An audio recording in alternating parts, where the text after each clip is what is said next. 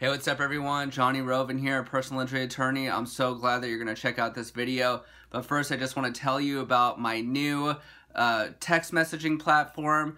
I'm now available by text. I'm building up a whole text messaging community. Just text me 818-639-3997. You could text me anything about personal injury. We're pretty much available all the time.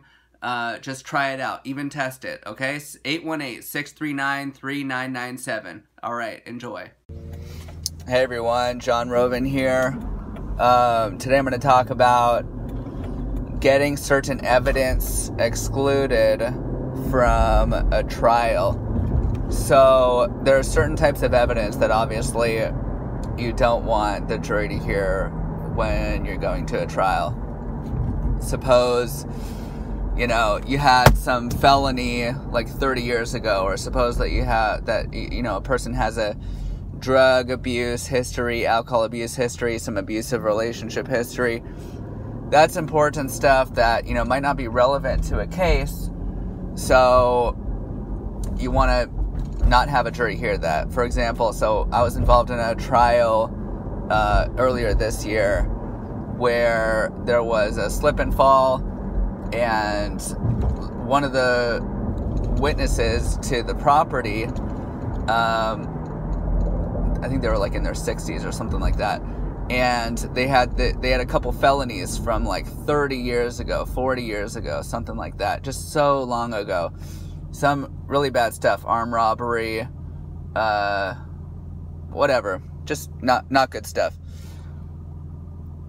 So we filed a motion in limine to try to get that excluded, to say, look, this felony is so remote in time, and if a jury hears this, then it's going to mischaracterize this person. Perhaps this person has changed. They haven't had a felony in 30, 40 years.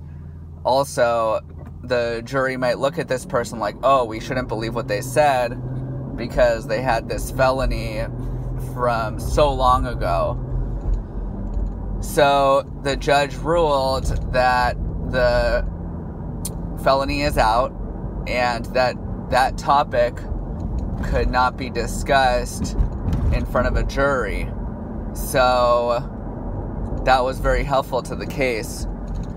I believe it ultimately helped settle the case, because now the defense wasn't able to mischaracterize this person and just point them out as being like this crooked felon.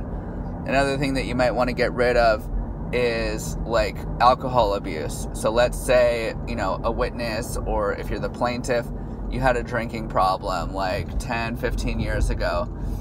That's not something necessarily that a jury's going to need to hear. So what you might want to do is, have your attorney, assuming that you have an attorney if you're this close to trial, file what's called a motion in limine and explain that, this alcohol, you're sober now, and this alcohol abuse or whatever is going to be so prejudicial to your case.